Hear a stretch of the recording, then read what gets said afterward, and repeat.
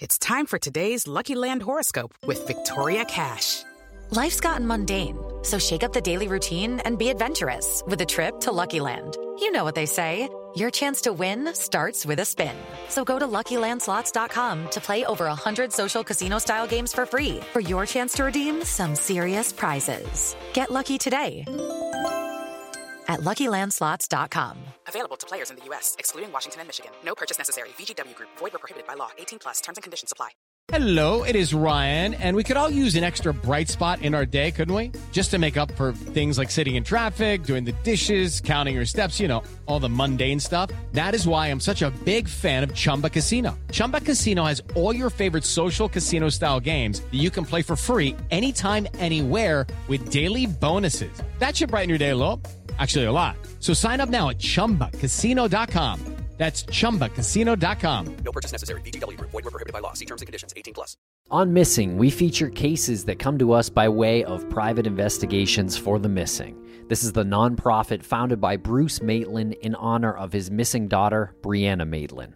This is the 5th missing person story we've had licensed private investigators assigned to. Based on their hard work and their diligence, we feel strongly that all of these cases are moving in the right direction. Please share these stories and follow PIs for the Missing on social media. This is Missing.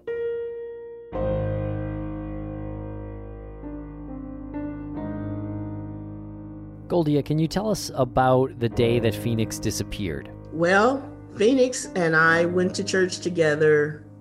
She was driving her car because, and again, we were relying on her for transportation because our vehicle had been in the shop for quite some time. She talked to somebody on the phone while we were on our way to church. I later found out who it was. We went early because she had to practice for in the handbell choir. They had their last practice right before the worship service. And I was going to deliver some Mary Kay product while she was at her practice. And she said, "Mom, don't go over there and talk. Just make your delivery, collect your money, and come on back because I'm going to be playing in the handbell choir and I want you to be there." So I told her I would, and I did. I got back in time for that. After they played, I looked for Phoenix and the worship service started. I looked for Phoenix in the choir stand because I figured after she plays in the handbell choir, she'll just join the singing choir, and she wasn't there. So I looked on the other side of the sanctuary where she had been sitting for some time, and she wasn't there. And I'm wondering where she is. And all of a sudden I had this feeling, you know, how you can feel somebody watching you. Well, I turned like this and looked over my left shoulder, and there's Phoenix behind me. Not the next pew, but 2 pews behind me. And she smiled.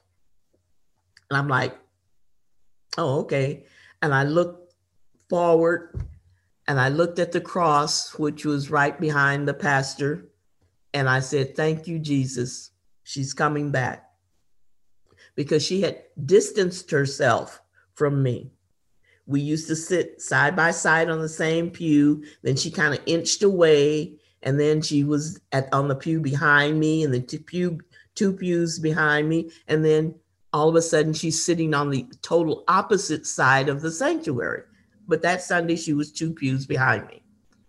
After church, we normally go in the fellowship hall, have coffee. Phoenix said she wasn't going to join me. She asked me not to stay all day. So she said she would wait for me in the car. We were on our way home, and she says, "Mom, you know, I think we should try to get back to the way we used to be." I says, "What do you mean, Phoenix?" She said, "You know, just more like how we used to be." I said, "Well, what do you think we should do?"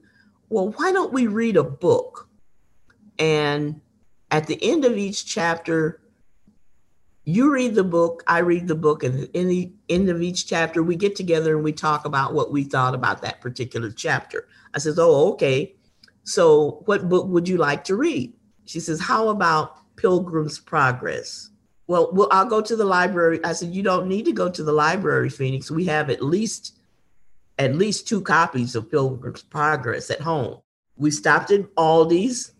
I remember stopping to ask her if she wanted something, chicken. And she was over on the other side. She was on the phone. At least she looked as though she was on the phone. And she said, no, get some oranges. We checked out. There was a little tug about who's gonna put the cart back and get the quarter. I asked her to put the box in the car and I would put the cart back, and she was tugging on the cart. No, I'll do this, I'll do. And finally she went ahead and put the groceries in the car, and she was driving really crazy on the way home.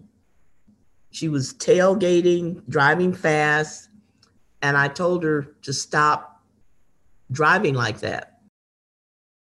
She seemed to be irritated about something all of a sudden. Everything was fine, but all of a sudden, and I think it had to do with that phone call, whoever she was talking to, when we were in the store. When we got home, she slammed the lift gate on the car, on the SUV, and one of the tomatoes or something went down the driveway. She picked it up. We went inside. The way she was acting, I told her as we were walking up the sidewalk, I said, I'm going to tell your dad how you've been acting, Phoenix, in the last few minutes. And we got inside. We put the groceries away. And Lawrence came in, and I told him, I said, Lawrence, Phoenix has been acting kind of weird on the way home. And he talked to her for a minute, and he said, I think you owe your mom an apology. And she said, Mom, I'm sorry. I said, no problem. I said, give me a hug. And we hugged each other.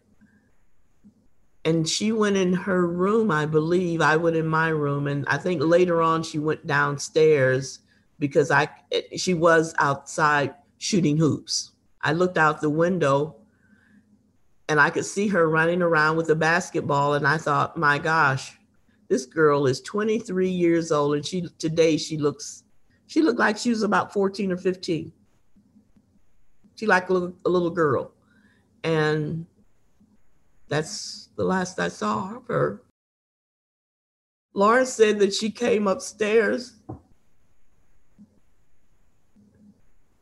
and she just went out to her car and didn't say anything. And that bothered me for quite a while. And I finally figured out what it was. He said that she didn't say anything, and Phoenix has never left home without saying something. Without, I'll be right back, I'll see you later, I'm going to the store, I'm going down the street, something. But he said she walked out of the house in a determined fashion, like she was on a mission or something. And she must have sat in her vehicle in the driveway for a few minutes, and then said he saw her car back out of the driveway. Later that day, Phoenix Colden's car was found abandoned, and she has been missing ever since. Find her mother's full story as well as many other stories on our show titled Missing from Crawlspace Media. Follow us at Missing CSM.